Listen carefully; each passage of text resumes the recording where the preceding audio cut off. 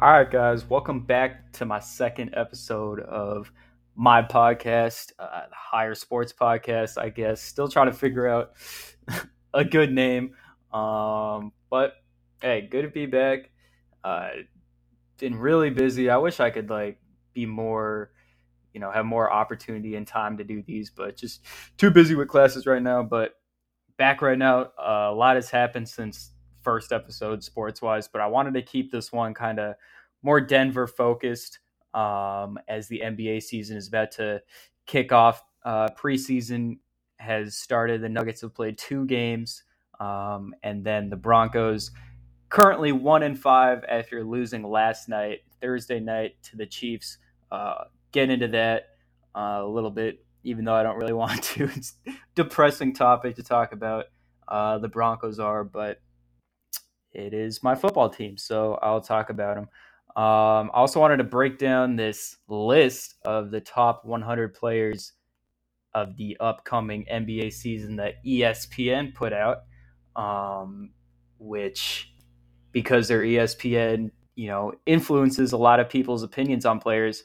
So it's a pretty, meaningful list for the fans.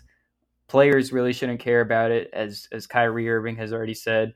Uh, he was ranked number 34, by the way, and he was tweeting about how he doesn't care about these rankings, but he tweeted out about like 2 or 3 paragraphs about why he doesn't care.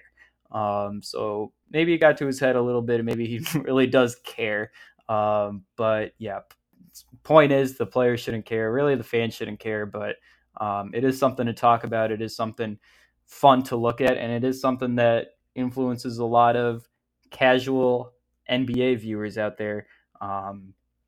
So yeah, I wanted to get into that first because there is a lot of controversy in the top three, for sure. That is, making its way around NBA discourse on social media apps, on ESPN, shows, stuff like that. So I guess I'll just highlight the Nuggets. Michael Porter Jr. was number 68, Aaron Gordon 61, Jamal Murray 17, and then I'll get into Jokic later. But yeah, I like those spots for all those players. I think Aaron Gordon could even be a little higher because he was amazing in the finals. The work that he did on Jimmy Butler, the work that he did on Kevin Durant in the Sun series, is top 50 player caliber worthy. And then Michael Porter at 68, I think that's fine where he is. I think Kentavious Caldwell-Pope could have broken in that top 100 just with the perimeter defense he gave to the Nuggets, and his shooting shot 42% from 3 last year. And so I think he could have sneaked into there, but it's the Nuggets and it's ESPN, so that it's not going to happen. Having 4 players on this list is kind of a blessing in itself with ESPN. But yeah, Jamal Murray was number 17. There's a lot of people who disagree with that ranking, who say that he should be way lower because they look at his regular season. I'll say it again, his regular season stats, which after watching this playoff run and experiencing 20 grueling games of intense basketball, in which the Nuggets went 16-4, so really it could be like 25 games that most final winners play. But yeah, 20 games, which is a quarter of the NBA regular season, so it's a pretty good chunk. Usually, 25 to 30% of the entire championship level team season is in the playoffs. So that 20 to 30%, I think, should really be like 80% of the discussion around a player is like, how well do they do in the playoffs? Because that's where it really matters. It doesn't matter what you do in February on a Tuesday night against the Charlotte Hornets or against the Thunder. You put up 60 points. And then, yeah, I mean, who really cares about that? People forget about that game a couple days after it happens anyways. But people don't forget the playoffs, and that is exactly why Jamal Murray is at number 17, averaged 26, 7, and 6 in the playoffs. It's the first player to ever average 20 points and 10 assists in a finals win, and had a triple double in the finals. So I'm taking Jamal Murray ahead of a lot of people.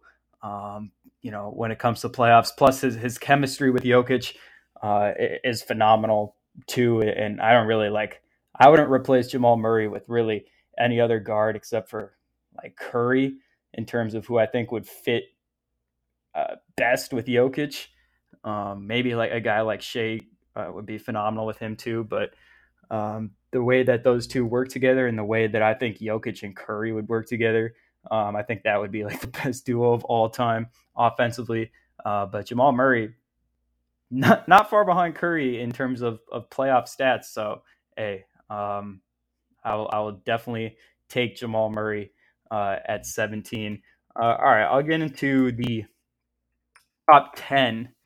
Number 10 is Anthony Davis, who Jokic played off the court, basically he played Anthony Davis off his matchup, which was supposed to be Davis on Jokic. And then after game one, it became Rui on Jokic. And then obviously it was like, oh, the Lakers made this huge change and they're going to come back and beat the Nuggets in game two and then take control of the series because of how well Rui ended up guarding Jokic for like a 5-minute spurt in game one. Obviously that didn't happen as the Lakers got swept.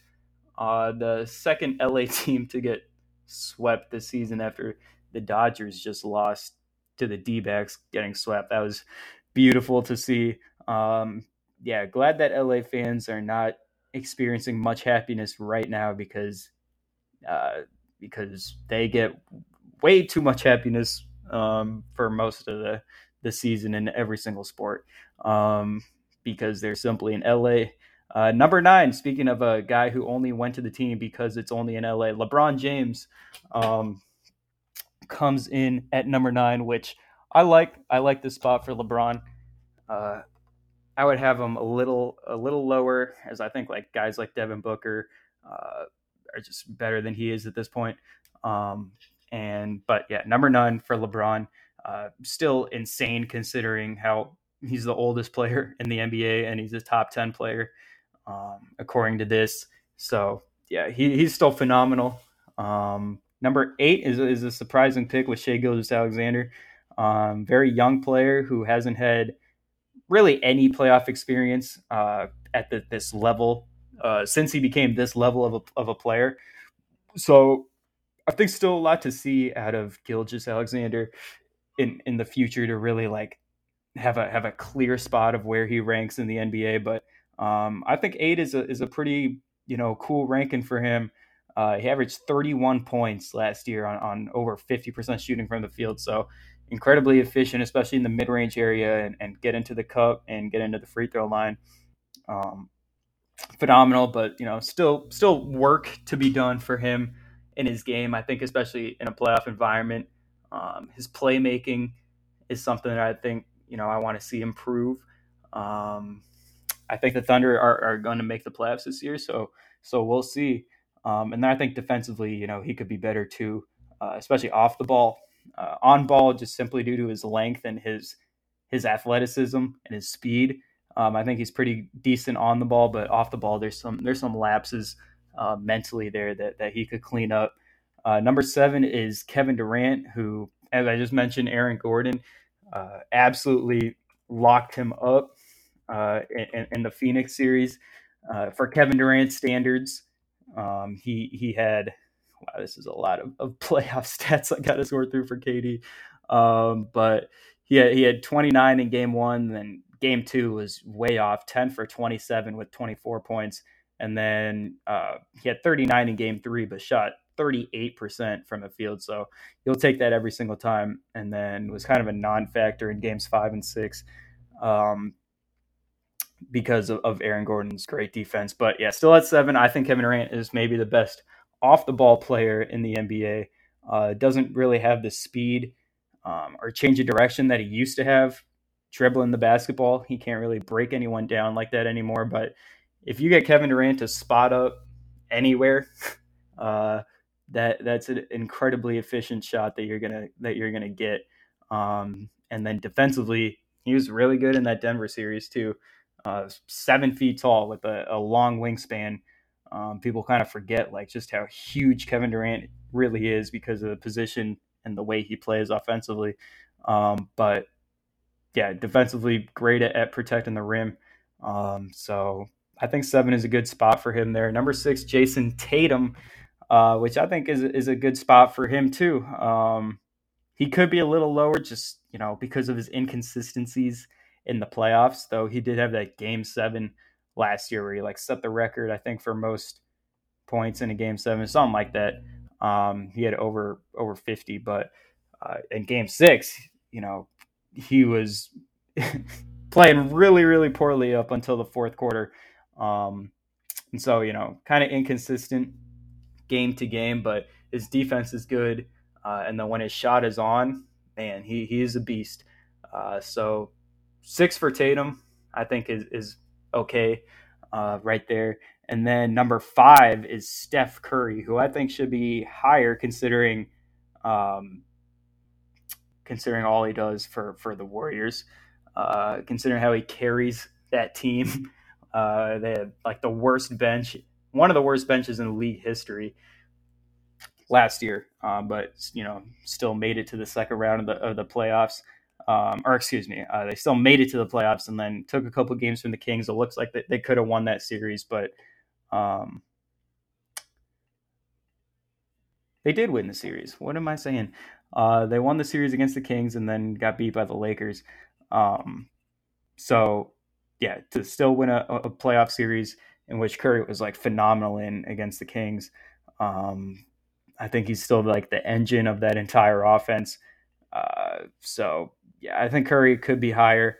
They have Luka at 4, which I'm fine with. I don't know about if Luka is better than or if Curry is better than Luka, but the next guy after Luka is I'm sure that Curry is better than. So that's why I think he can move up because I think the guy number 3 should move down a few slots. But number 4, Luka Doncic. Yeah, this is pretty much where I have him too. Number 4, engine of that entire team. Uh, but we got to see more of it. His fit with Kyrie turned out to be disastrous last season as they started tanking at the end of the season, which when they made that trade, it's like, oh, we're going to be fighting for the Western Conference Finals. And then just like 10 games later, all of a sudden they're tanking to try to get a better pick in the draft. So that was kind of a disaster.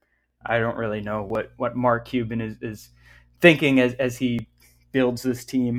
Outside of 2011, Cuban hasn't really had much success with his team.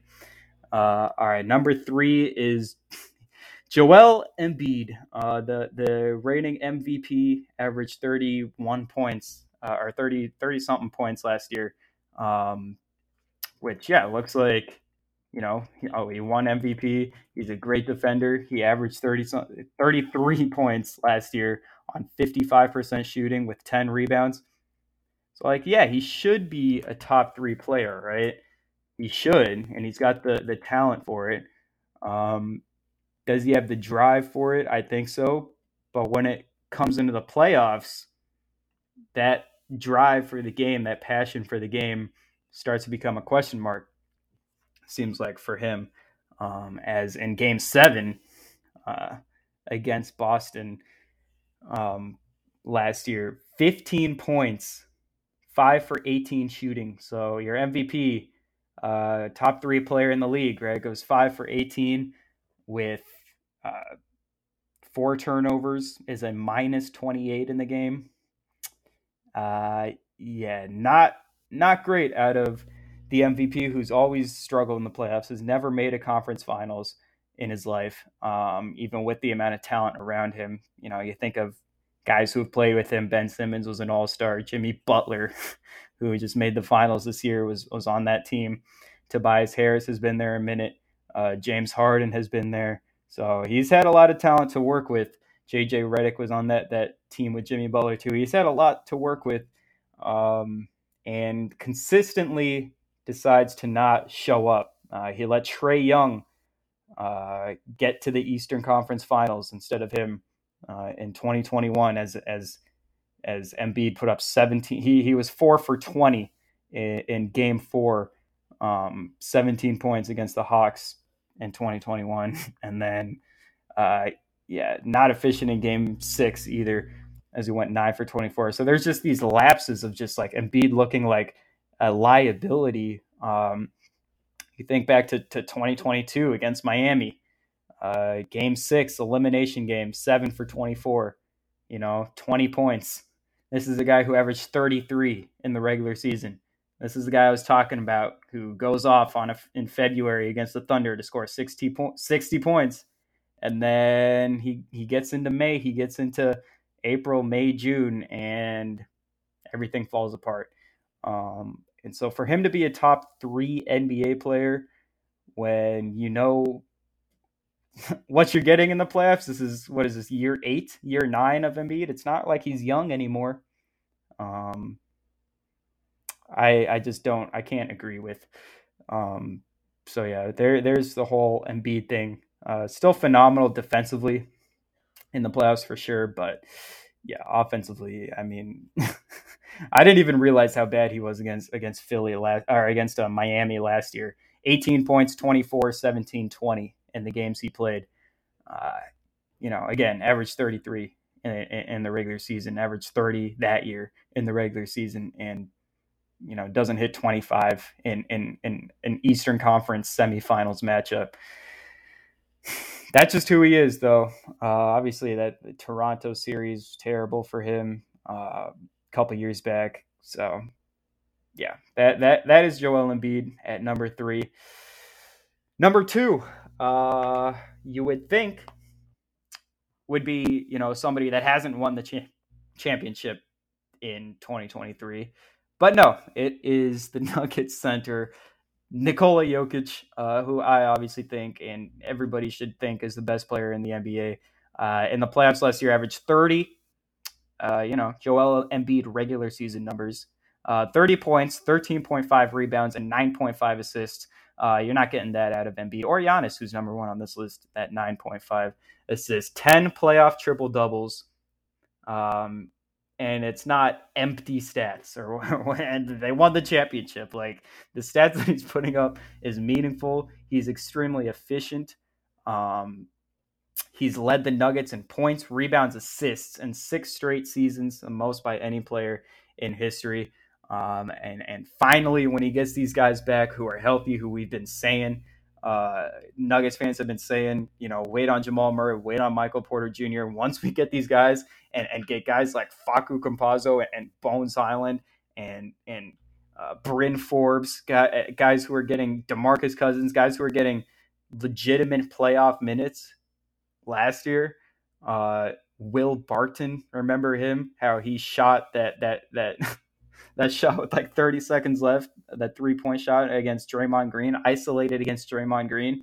Will Barton is out of the league now, but he had taken the most important shot in that Nuggets season up to that point last year against Golden State.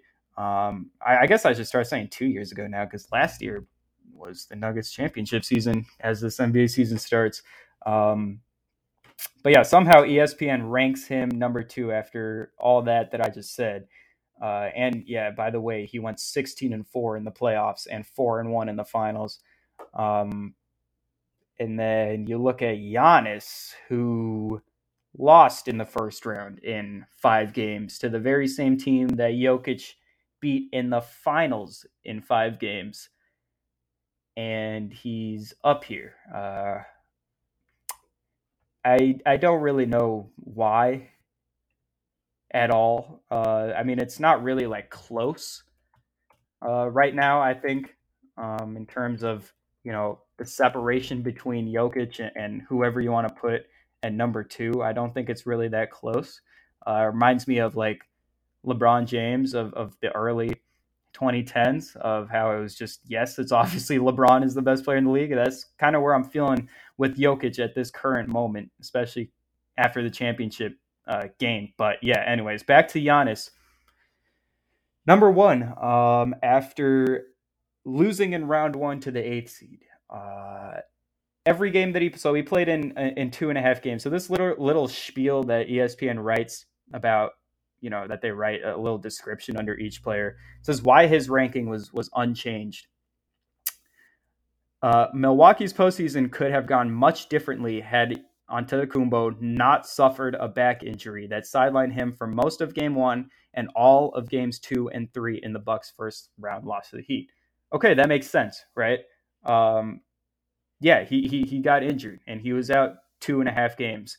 Let's look at Game 2. Oh, they won. The Bucks won by 16. They lose Game 3. Makes sense. So Giannis is back. The series is 2-1 Miami at this point, as they lost Game 1 as well, a game that Giannis only played 10 minutes in. He was a -9 in his 10 minutes. If that wants to, if you want to take something away from that, and they lost, so they're down 1-2 coming into games 4, 5, 6, 7, with Giannis coming back. Okay, I mean 2-1 against the 8th seed. That shouldn't be that much of a challenge to get back into the series. He comes back, lose Game 4 at Miami, a game in which they had a double-digit lead in the fourth quarter. He loses. Game 5. It could have gone. The series could have gone much differently had he been healthy, right? So Game 4, he's healthy, they lose. Game 5, he's back home, he's healthy, they lose. And you put him at number 1, and I don't know. I don't know. He goes 10 for 23 at the free throw line in Game 5. So that's 13 points left off the board simply because he's not good enough at the free throw line. And he's a -8 in the game. He puts up 38 points, 20 rebounds. That looks like a good stat line until you dive into the fourth quarter of the end of the Bucks season, the elimination fourth quarter, and the Bucks have a 16-point lead, with Giannis healthy on the floor. Maybe he's not fully healthy, but he's out there playing. And remember, the series could have gone much differently if he wasn't playing. But wait, he was playing in 2 games that he lost.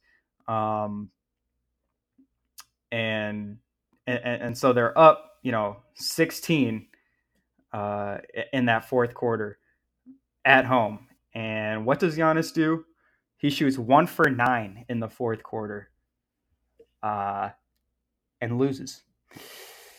He had more turnovers than made shots in the fourth quarter of an elimination game. And he's ranked number 1 in the world.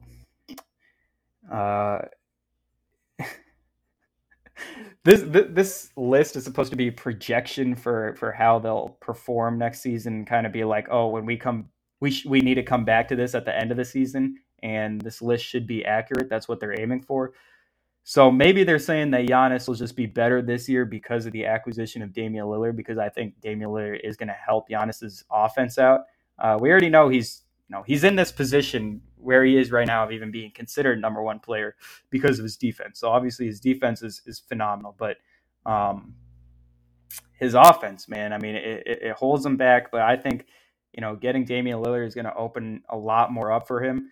It's not really like Jrue Holiday was a huge offensive threat, although he was fantastic in the final series that Giannis fans always talk about, against the Suns, in which they won, in which Giannis closed it out with 50 points, while shooting 17 from 19 for the free throw line, which is unheard of for Giannis. So he had a lucky game at the free throw line there. To get to 50 points, which, if he just has a regular game at the free throw line, like he usually does, which is around 50%, they lose that game and they probably lose the series. But hey, credit to him. He showed up. He made his free throws when it counted, except for last year when, this list is supposed to be current. We're talking 2 years ago, he made all those free throws. So actually, it's creeping up on 3 years now. And, now he still has that free throw problem. So yeah, Giannis is number 1 according to ESPN. We'll see about that. at the end of the season. I hope we get a Bucks Nuggets matchup or a Philly Nuggets matchup. One of these matchups against a top player um, would be really fun to watch. So that's it with the list. Get into the Nuggets. They've played 2 games so far, 2 preseason games. Beat the Suns, always good to see, and then lost to the Bulls. But they've looked great. I think they've looked ready for the season. Jokic has come in, even though he said he probably didn't touch a basketball this entire offseason. He's come in and he's just started shooting and shooting and shooting.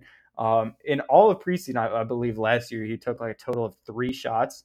Jokic through 2 games this preseason has taken 21, and he's only playing 18 minutes in each game. So that is interesting to see. I don't know if it's I would say it's promising because it shows that you know maybe just this season he'll decide to take over scoring wise because he can. Um, just simple average 30 points per game just because he can, which it definitely is very doable. So it's just interesting to see that he's really taken that lead and shooting a lot. It could just be it's only been 2 games. He's only played a total of like 36 minutes. Uh, and whatever, it's just those minutes, those 36 combined minutes, like there were multiple opportunities for him to shoot, which that's what he always says, like he'll shoot if it's the best shot, if it's the right shot at that time for the offense. So maybe it just happened to be at the right place at the right time for Jokic to shoot the ball. um, but yeah, I think that it's encouraging to see that he's confident, and looking to shoot the ball after an off season in which, yeah, maybe he didn't practice that much. And then looking at the rookies, because this is what preseason is all about. You get to see rookies play extended minutes, and young players play extended minutes. Julian Strother has been amazing, the first round pick out of Gonzaga. 20 points against the Suns. I think he had 15 in the third quarter, something like that. Hit 4 or 5 threes. And his defense, which has been a thing that people have criticized coming into the draft. I thought his defense has been pretty good on the perimeter.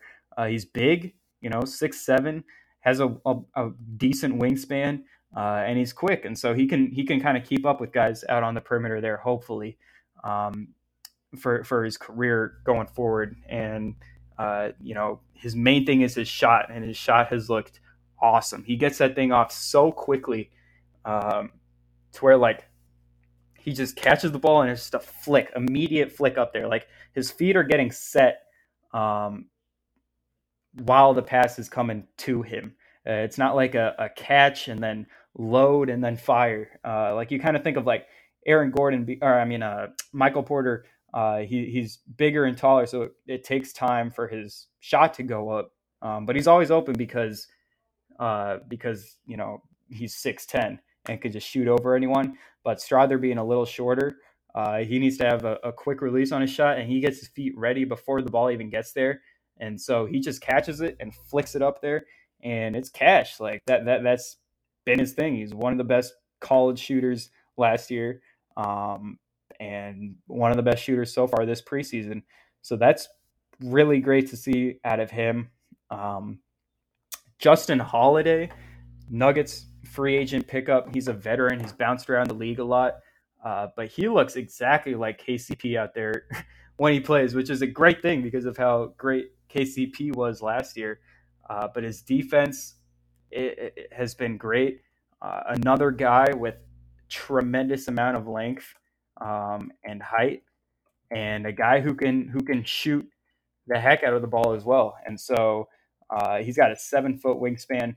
Um, and with Jokic as being the main center hub, I think these are the types of players that fit the best next to him. Is like uh, lengthy guys who provide great perimeter defense, so that not everything is funneled into Jokic, as we saw in 2021 and 2022 when the Nuggets had little defenders out there with uh, poor wingspans and were just letting everything get in the lane, and it made Jokic look like a terrible defender because the amount of shots that he had to defend.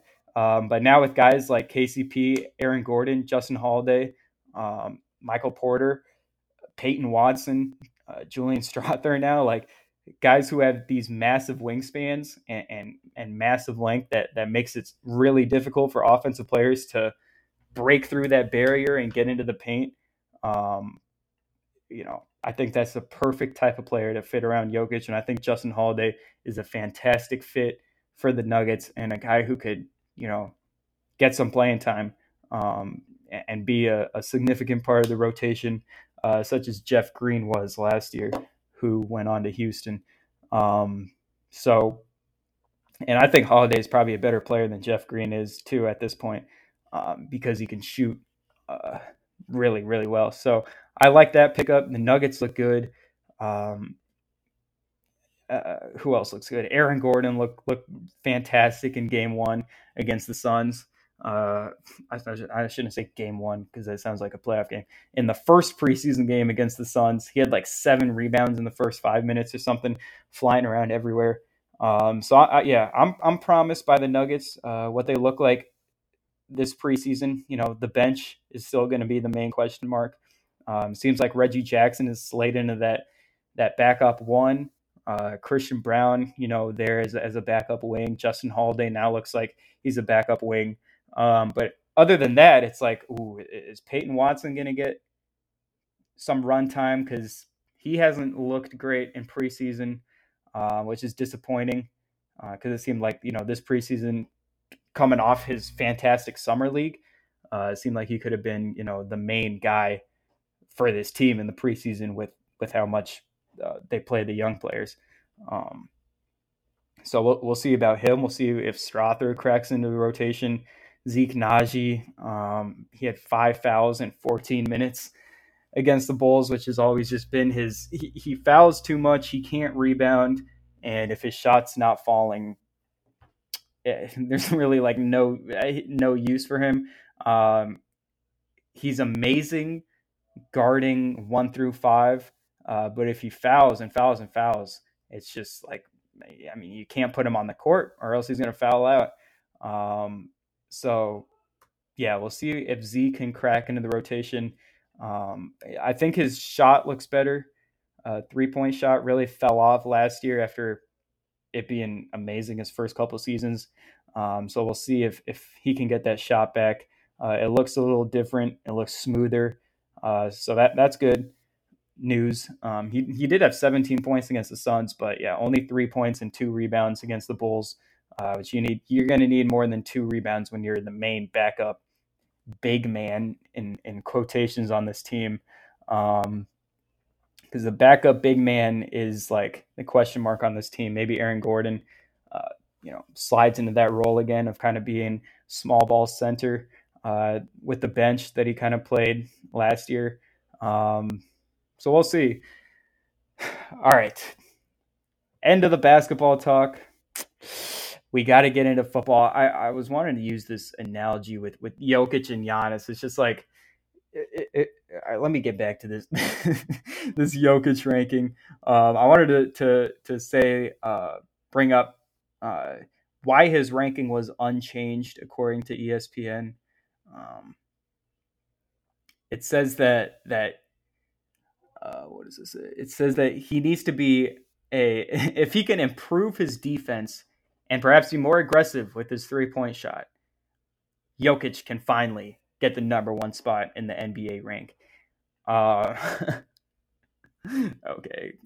These arguments sound very 2021, very 2020-ish of, he has to improve his defense or else his team's not winning a championship. I don't think his defense improved at all last year. I think his defense has always been fine to begin with. I don't think he's improved. I don't think he's gotten worse. I think his defense is perfectly fine where it's at. So I disagree with that if he can improve his defense. The Nuggets were a top 10 defensive team from December on last year. That's 4 to 5 months of being a top 10 defense. But according to ESPN, he still needs to improve it and perhaps be more aggressive with his three-point shot. So something that Jokic has never done in his career, which is be aggressive with his shot. Now he needs to be aggressive. Now he does. After winning the NBA championship, after averaging all these triple doubles, after breaking all these records, now you have to be aggressive to get that number one ranking. It hasn't worked. It hasn't worked yet. You have to be more aggressive with your three-point shot, something he's never been in his career. And I don't know, man. These guys just don't really watch like any Nuggets basketball. They only watch, all of them live in LA or New York, so those are the only teams that they watch. And so yeah, you just whatever. You can't really take much out of what they say. Anyways, I wanted to say that like Jokic, like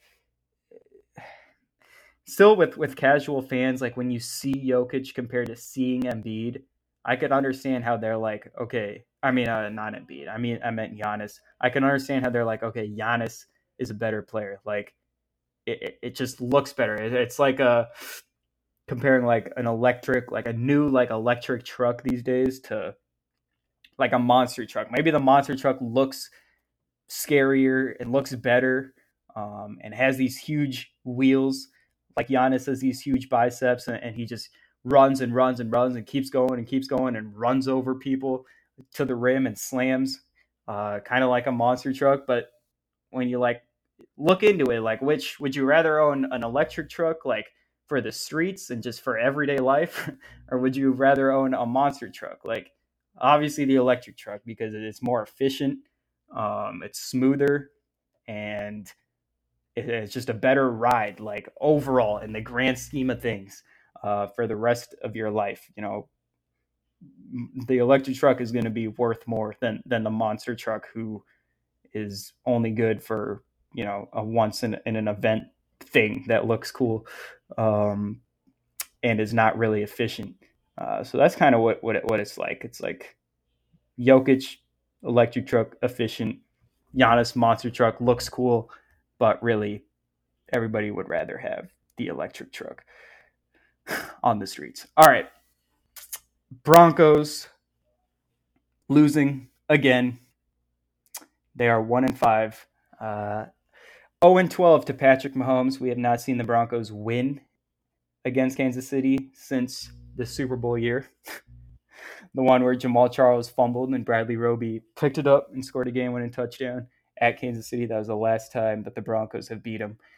So it's been embarrassing. It has been a very long time, and it continues, and will probably continue in 2 weeks once Kansas City comes to Denver and beats them again. 8 points for the Broncos this week. Yeah, not fun at all. 95 yards for Russell Wilson. I wish this was a Sunday game, and obviously we'll get a Sunday game in 2 weeks between these two teams. But yeah, Thursday nights, just teams forget how to play football. They're obviously not prepared for the opponent. They're not prepared physically or probably mentally. So it's tough to go in to a place like Kansas City on a Thursday and just win. Like that just doesn't really happen. So I wasn't expecting that at all. But I was expecting Russell Wilson to throw for more than 100 yards. Didn't happen. He threw 2 picks, one of them which was completely his fault.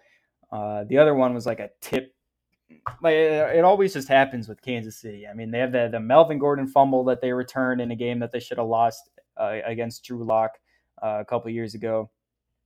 They just get these breaks, and then they got another break here with the tipped interception floating into the hands of that KC defender. And so, yeah, 2 interceptions for him. I'm not liking what Sean Payton is doing at all.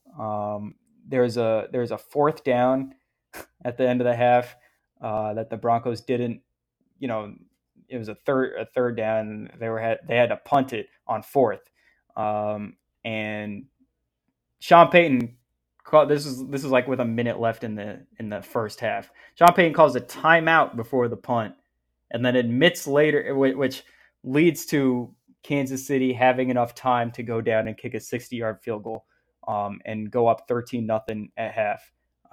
which, you know, if they never got those 3 points, the Broncos are in this game for the entire game. Um, but anyways, Sean Payton lets them pretty much get 3 points, and then comes out and says in the post game press conference that he didn't know it was fourth down, uh, and that's why he called timeout. So yeah, you were critiquing Nathaniel Hackett for doing all these types of things that you are currently doing now. So I just don't get it. I guess it's just a Broncos thing. Just these coaches who have absolutely no idea what's going on in the game. Um, I don't know. The best receiver on the Broncos this year has been Marvin Mims, and he got about 5 snaps yesterday. Didn't get a single target. Does that make any sense? No. Jerry Jeudy, 3 receptions, 14 yards, but he's out there instead of Mims. Um, yeah, I don't understand it. The Broncos' best offensive player overall this season, you know, snap for snap, whatever, pound for pound, has been Jaleel McLaughlin. And he consistently gets like 9 touches a game. And he'll pick up, 60, 70 yards and a touchdown in those 9 touches. But why are you only giving the best offensive player this season 9 touches? I don't understand it. You gave Michael Burton, the fullback, 2 carries, including one in which he just lined up like a running back and you just handed off to him. Why? What does Michael Burton provide that Javonte Williams or Jaleel McLaughlin don't? He's not as strong as Javonte. He's not as fast or shifty as Jaleel. So why are we just running him? I don't know. So that made no sense. There's these third and short play calls have been horrible. There's a third and short, a speed right option, which I just absolutely hate, where Russell Wilson gets the ball and immediately sprints to the right, and you only have 2 routes out there, both near each other. So you take away the left side of the field, you just limit it to one half of the field. And all of a sudden it's 11 on 11 on half a football field when you do these sprint right options. And then you have just 2 players out there. So you've got like, if there's 4 defenders on the line, you've got like 6, 7 players defending 2 routes, which are both going to basically the same area. How is that going to work out at all? And so you're just having Russell Wilson fight for his life out there and have to pull off all these spin moves and stuff um, to just get back to the line of scrimmage. Don't understand it. Sean Payton's supposed to be this offensive genius, and you're still running these sprint right options in 2023, like as if it's like 1960 and people like just don't know football yet. I don't know. Defense finally looked good this game. Patrick Mahomes has not been good against the Broncos in his career, relatively speaking, compared to the rest of his career. He has 9 interceptions in 12 games. Should be 10, by the way, but of course, Chiefs got that terrible penalty call, which wasn't a penalty, and it was picked off, and they threw the pass interference for what? I don't know, because it's Mahomes probably, and the Chiefs, and Taylor Swift is in the crowd, so the NFL wants their money, and they want the Chiefs to win, which I think could be like a serious thing in the playoffs. It's like the amount of viewers a playoff game with Taylor Swift is going to get compared to if the Chiefs got eliminated. It's a lot more money for the NFL to keep the Chiefs in it because the viewership for every Taylor Swift game has skyrocketed. So, yeah, maybe there's some little extra, money there for the refs. It's the NFL, there shouldn't be. But yeah, anyways, Mahomes, 9 interceptions in 12 games, 96 passer rating in his career against the Broncos, including since 2020, 95.6 passer rating, 57 passer rating in 2021, 93.9, 86, 106, and then last night, 94. Whereas if you look at his career stats, he has a passer rating of 105. So the only time he's had a better than career average game against the Broncos since 2020 was one game last year, which he had a 106 passer rating. So wasn't even that good. So Mahomes is 12-0, but hasn't the Broncos defense, I think, has played them well. Just the offense, man. The offense just can't score. I wonder if I can look this up. Broncos points per game versus Chiefs since like 2016. Um, Broncos have put up 17 points per game against the Chiefs since 2016.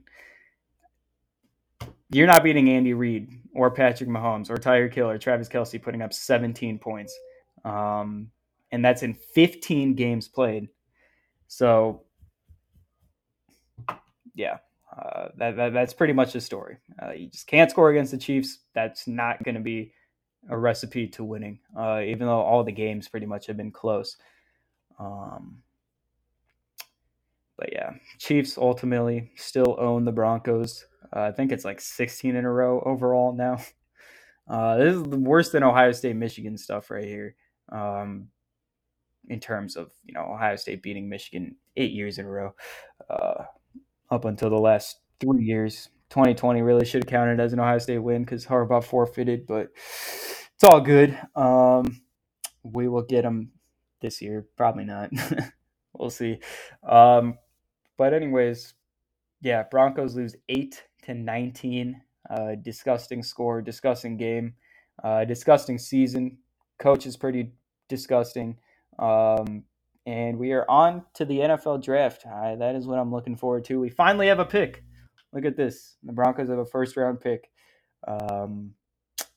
See what they do with it. Marvin Harrison action would be nice.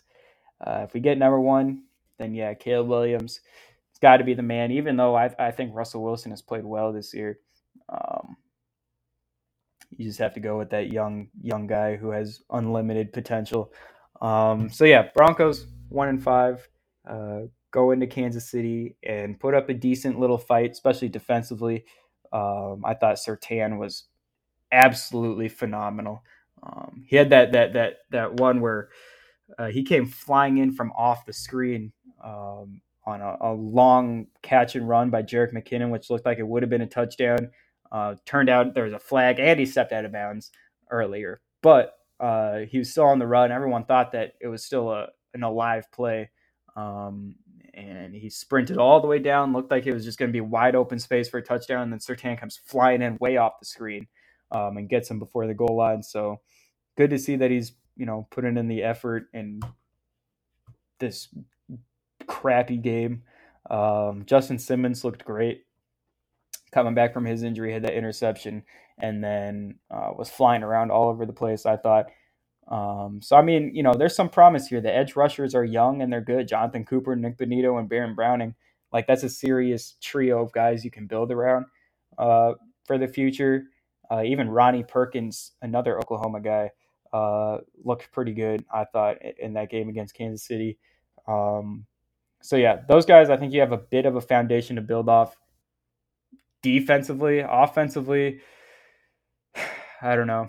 I wish we'd put Marvin Mims in. I don't know why he gets no playing time, even though he leads the NFL in yards per route ran. He leads the NFL in average catch, target depth, whatever. He leads the NFL in a lot of things, but he's barely out on the field. Why? I have no idea. Hopefully Jerry Jeudy is traded soon and Mims gets that chance because Jerry Jeudy is a joke. He has never really been that good in a Broncos uniform. He's great after the catch if he catches the ball in the first place. And then you don't even try to give him a deep ball. Don't even do it. Even if he's wide open deep, don't even do it. It's either going to be a drop or he's going to put no effort into trying to catch it. He had a ball. Russell Wilson gave him a perfect one-on-one opportunity in which he had leverage on the defender. Makes a silly attempt at the ball to try to catch it and it gets knocked away. Like any of the top receivers are catching that ball.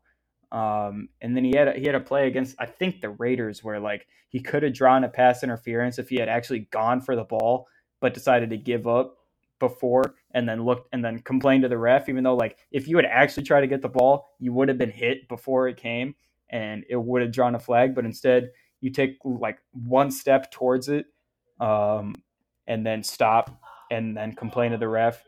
Um, so yeah, I don't know. Jerry Jeudy hopefully will be a Panther by October 31st, and hopefully we get a second rounder for him. Sutton had that nice catch, but other than that, nothing really. So yeah, Broncos are depressing. Doesn't matter who the GM is, who the coach is, who the quarterback is. Seems like they will just be stuck in this rut of just miserableness until some young guy comes in here and changes the culture, and maybe that's Caleb Williams or Drake May. So we'll see, but I think that just about does it. Thank you guys for listening. Just a Denver sports update. Um, Regular season for the Nuggets starts up soon in about a week and a half, and then NHL for the Avalanche that's underway. They're 1-0, but yeah, I don't really know anything about that team. I know the players, but I have no idea how hockey works, so I cannot comment on that. Except that I think the Avalanche, they seem like they're going to be really good this year. So let's hope. No Rockies news as always. Thanks for listening. Peace.